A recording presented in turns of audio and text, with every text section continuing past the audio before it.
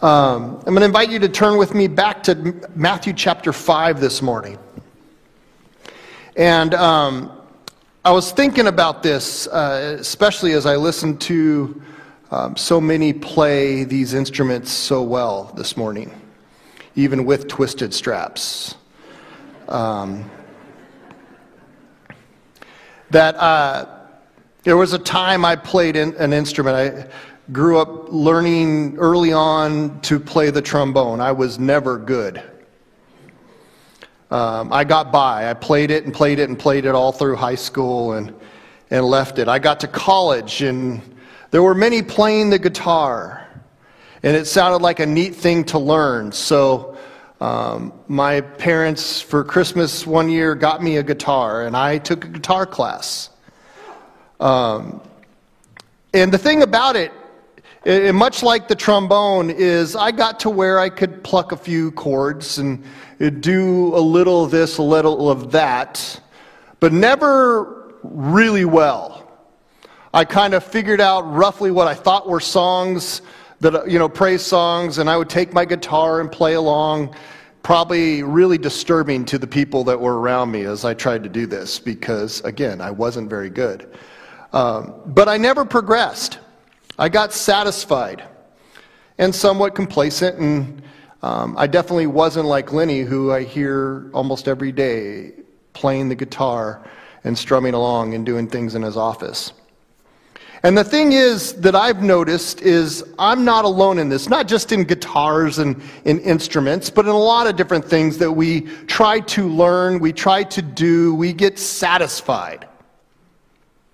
We talked about this a little bit last week, that we kind of plateau. That we think we've kind of got it, we're okay. And I've noticed more and more that instead of us seeking to grow by having a better understanding of whatever it is we're trying to do, or God forbid that we practice what we're doing, we find that we seek more often to do what is just satisfactory. I'd never really heard this phrase as much as I did when I was dealing with some college students, and even in my own master's program, it was a little different, but I was around these college students, and one of their favorite sayings was, well, C's get degrees. True.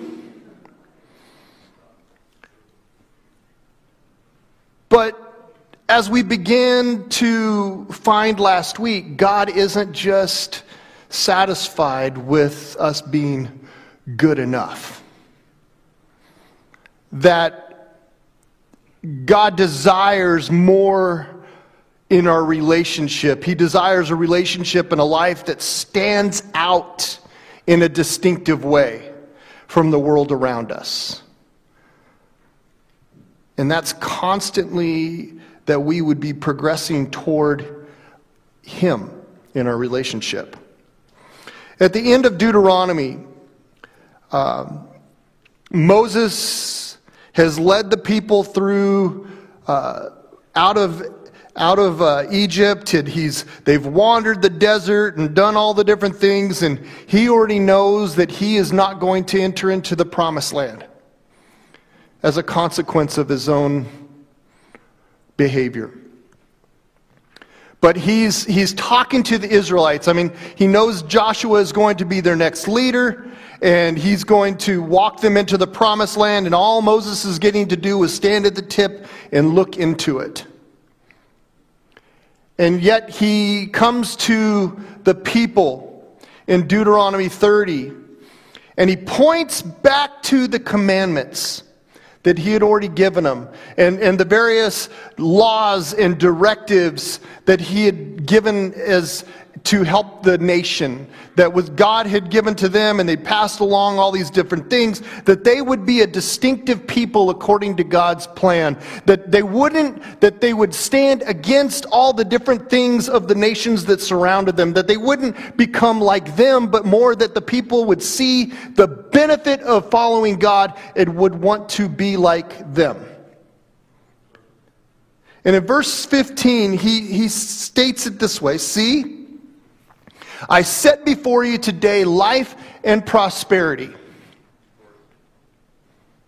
Then he goes on,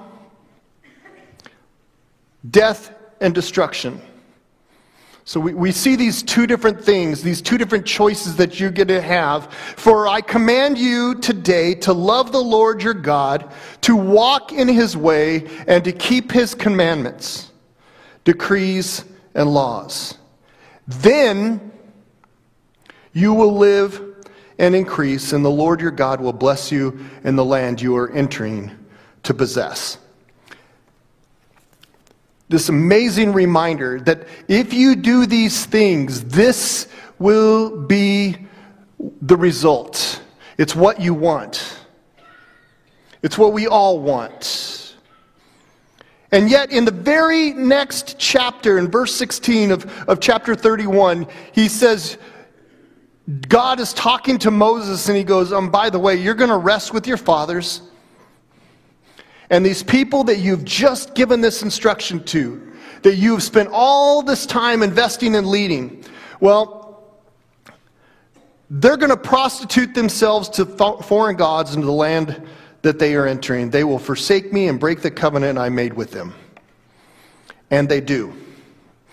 And as we read through the Old Testament, God sends prophets. Prophets remind them. They fall back and come back in relationship with God. Things are blessing. Then they get, we can do this on our own. And they go back and forth and back and forth. And exile happens. They lose everything. And eventually they come back.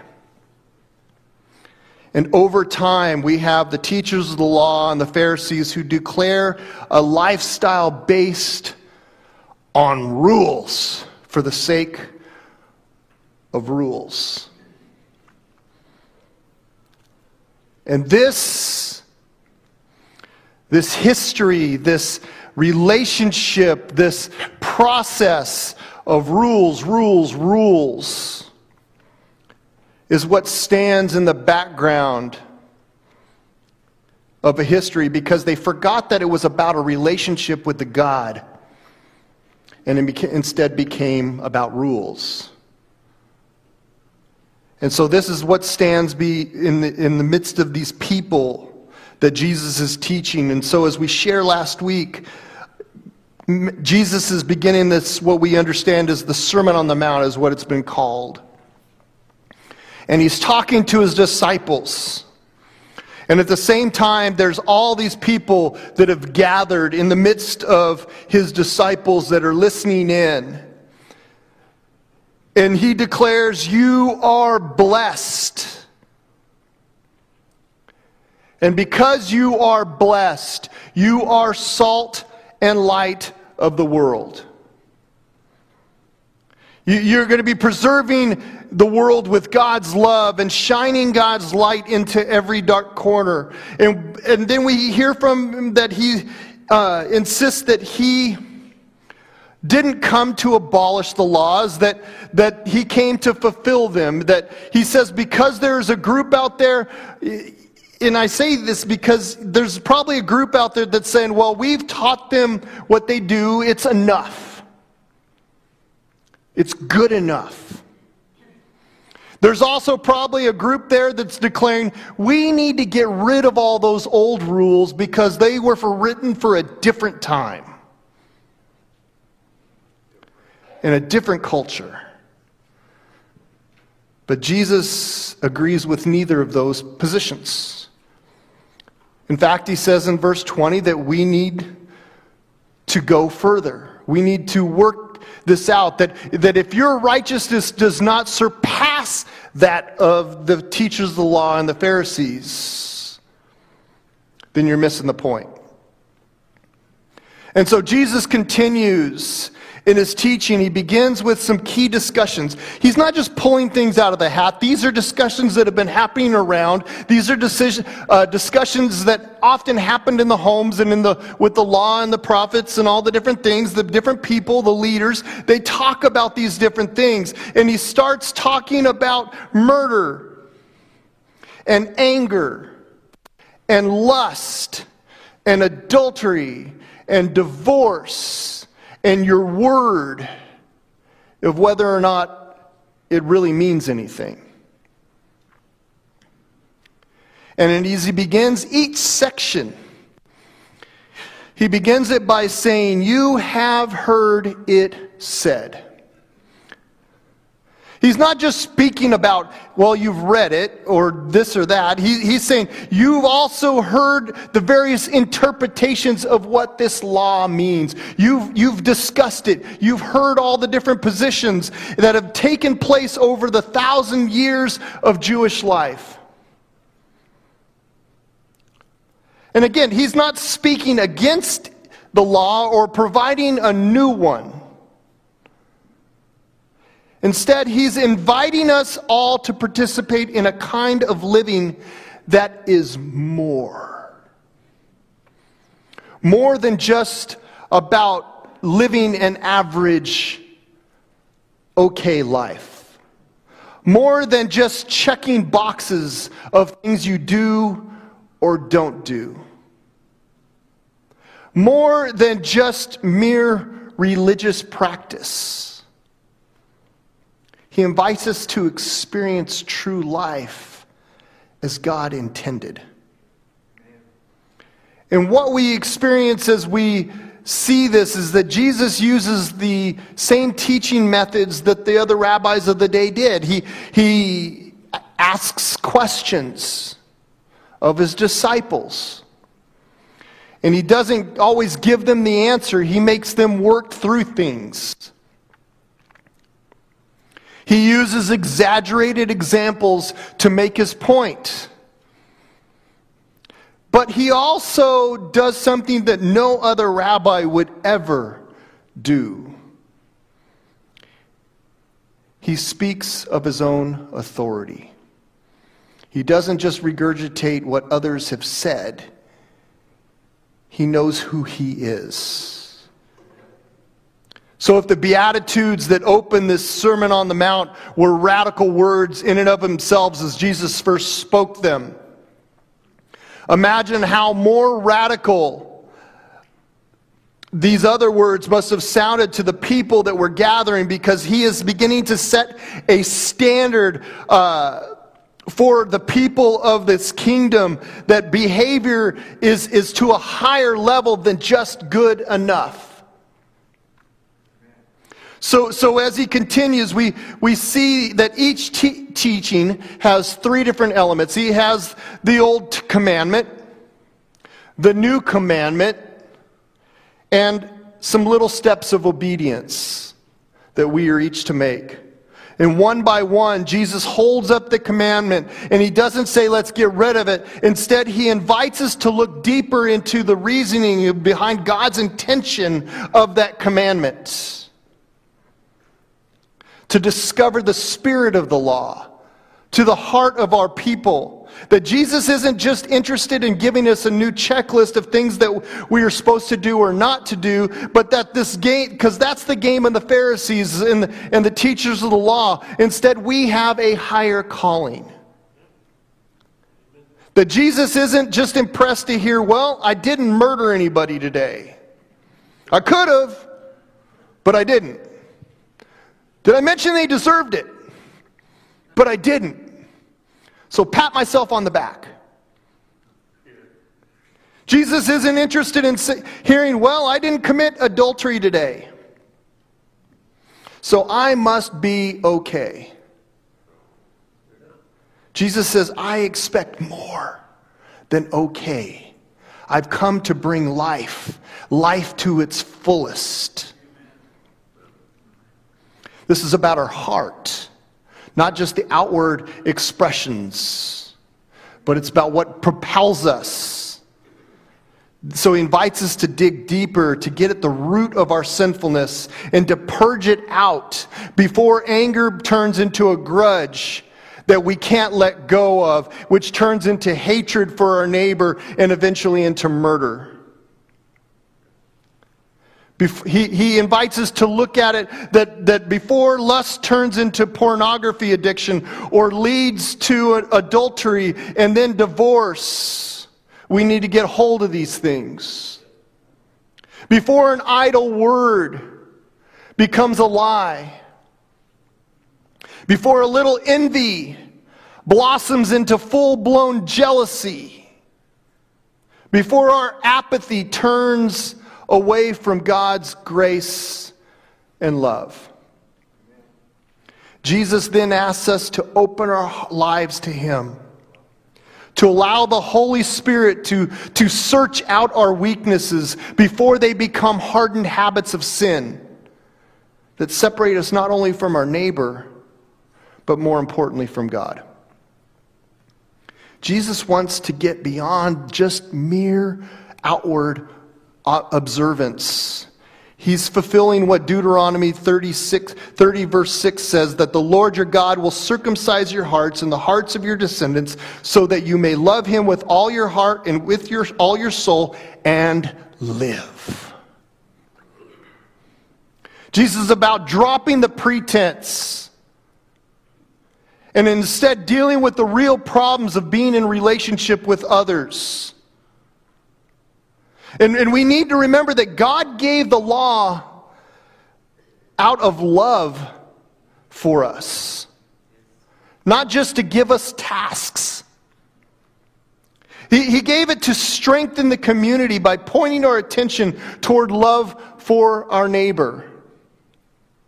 Remember, when they declare shalom, it's not just an absence of conflict, it's a wishing of the best for the other. So when we read in Matthew and in Deuteronomy chapter 30, when it says the you will, it's plural. It's not just individual. It's for the community of believers of God. That the law is not just about meeting our individual needs, but about creating and sustaining a community in which all of God's children can find nurture, they can find health, they can find safety, and they can find blessing. And what we find is that Jesus is intensifying the law to make us more responsible for our neighbor's well-being. As a church, and even more specifically as a board and staff, we've been going through a process. It started 3 years ago. And we've been kind of trying to look more intently in discovering what God is calling our church to be. And as a result, what we should do. We've asked a lot of different questions of various people. We've brought some people in, we've done these surveys, we've done all these things. And because we do it all because we have a desire to be faithful to God's call. And I admit it's a lot easier to come up with a list of things to do than ways to understand why we should do them. It's easier to say, well, this church did this, or my friend did that, or, and they're, you know, and so, but the answer of that why, it's really easy to remember stories of when things were wow in the past, than for us to imagine how our ministry could be more effective in the here and in the now. But one thing that especially has become more and more evident to me is that our primary job as a church, as a community of believers, is first to make sure that our hearts and lives are ready to be and do what God is calling us to do. Not just more things to do, but making sure that we are truly in sync with Him. That if God is if we're going to become the church that God is calling us to be, if we're going to become the people of God who truly shine the light of the world, the light of God's love into the darkness of the world, and if we're going to preserve our community with the saltiness of God's love, if we want truly to be a church that flourishes in the midst of God's grace and love and blessing, well, we're going to each have to make a personal investment. We're going to have to invest in our own spiritual growth as well as encouraging each other to do so. That individually and corporately, we first and foremost have to become devoted disciples of Jesus Christ. We don't sing the words in Christ alone just to sing words. It's a testimony of who we need to be. That the cost, though, of this kind of life, it's enormous. And I admit that there are going to be some who are not willing to invest in that. That there are going to be some that aren't willing to be a part of that kind of transformation because, well, I'm doing okay. I'm doing good enough. Because the cost is there, but yet at the same time, the cost of non-discipleship is even greater. The cost of being apathetic in our relationship with the God who desires to have a relationship is far greater than the ones that we might think might encounter. And Jesus said, if you follow me, you will be persecuted.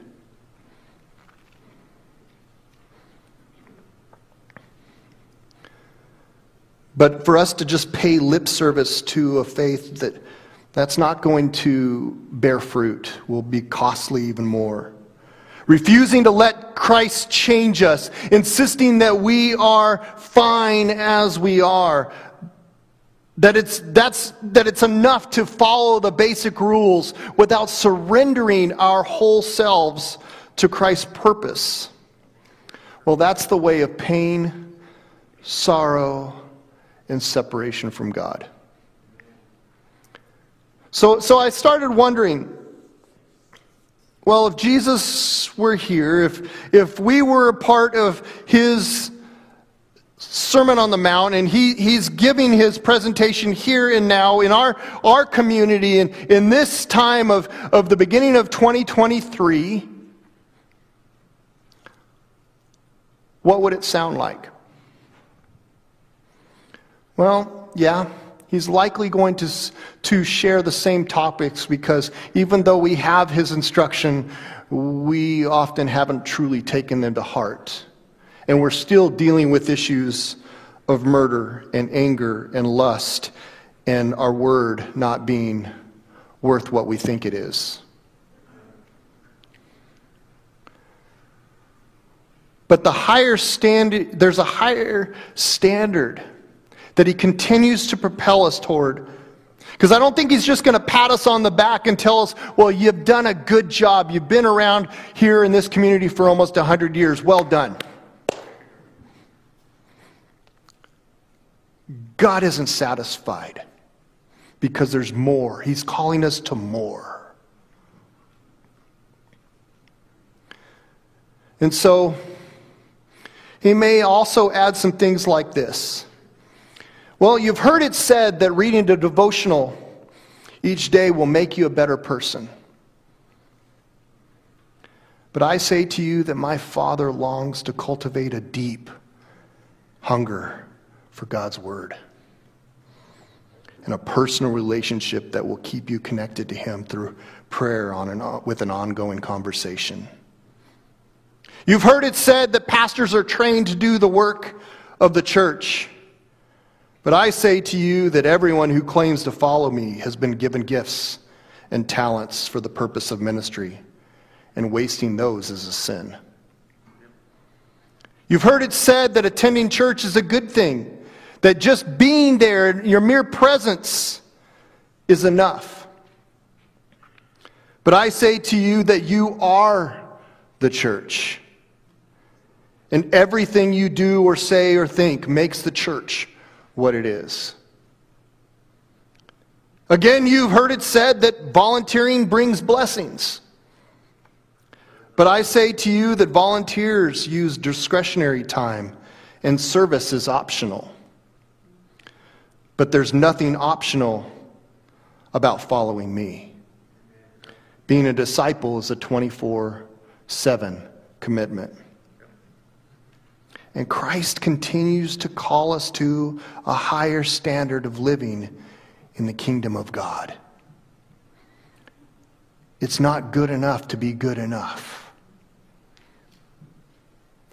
I'm not saying about attacking more and attaching more checklists. What I'm saying is that we are called to a deeper and more fulfilling relationship with Christ than where we are now, because it doesn't end until we are with Christ. We are blessed. We are salt and light. We are evidence of God is working here amongst us. We are imperfect, but God is perfect. We have had and continue to deal with sin in the midst of the body, but Christ has died for the sin that we wouldn't have to deal with those things if we would depend fully on Him and focus our attention on Him.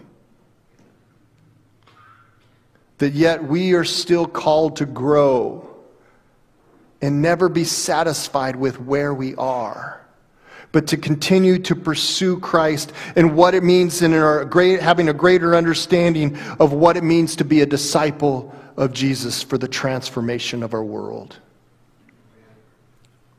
But that transformation will only happen if it begins in each and every one of us. For we are called to stay centered on Christ in everything that we do. So my question for you is, where do you stand? What's our priorities? Is good enough good enough? Because yes, we're going to have to answer that as a community, but as a community, we can't fully answer that until each and every one of us answers that for ourselves, myself included. That we are called to more.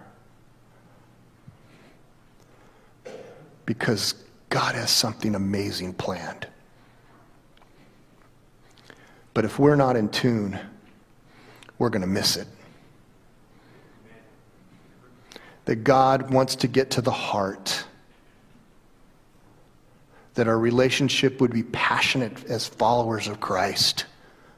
That we would know His Word and seek His Word and seek His presence and not just call it, well, revival is if we just feel good in a worship service, but that revival is something that happens in the midst of God's people as we prepare for each and every time of community gathering and worship, that then we would be sent out and do something radical in the midst of this community as a result of Christ's work in our lives. That people would see the salt and light.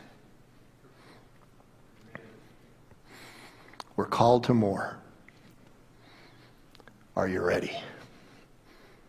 Heavenly Father,